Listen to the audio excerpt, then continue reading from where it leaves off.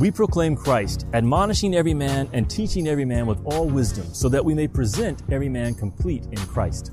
We proclaim Jesus because he provides our entrance into this life of faith, and we continue to teach Jesus because he guides us on the path to maturing in that faith. We don't start with Jesus and then move on to deeper spiritual things. We start with Jesus and then progress to a deeper understanding and commitment to him. Years into their friendship, the Apostle Paul wrote his young protege, Timothy, "Remember Jesus Christ, raised from the dead. This is the good news I preach." As we make disciples and teach the message of Jesus, we need to make sure that we're pointing people back to Christ constantly. We need to help them recenter their lives on him. Otherwise, we may find that we're simply using Jesus to promote our own ideas and agenda.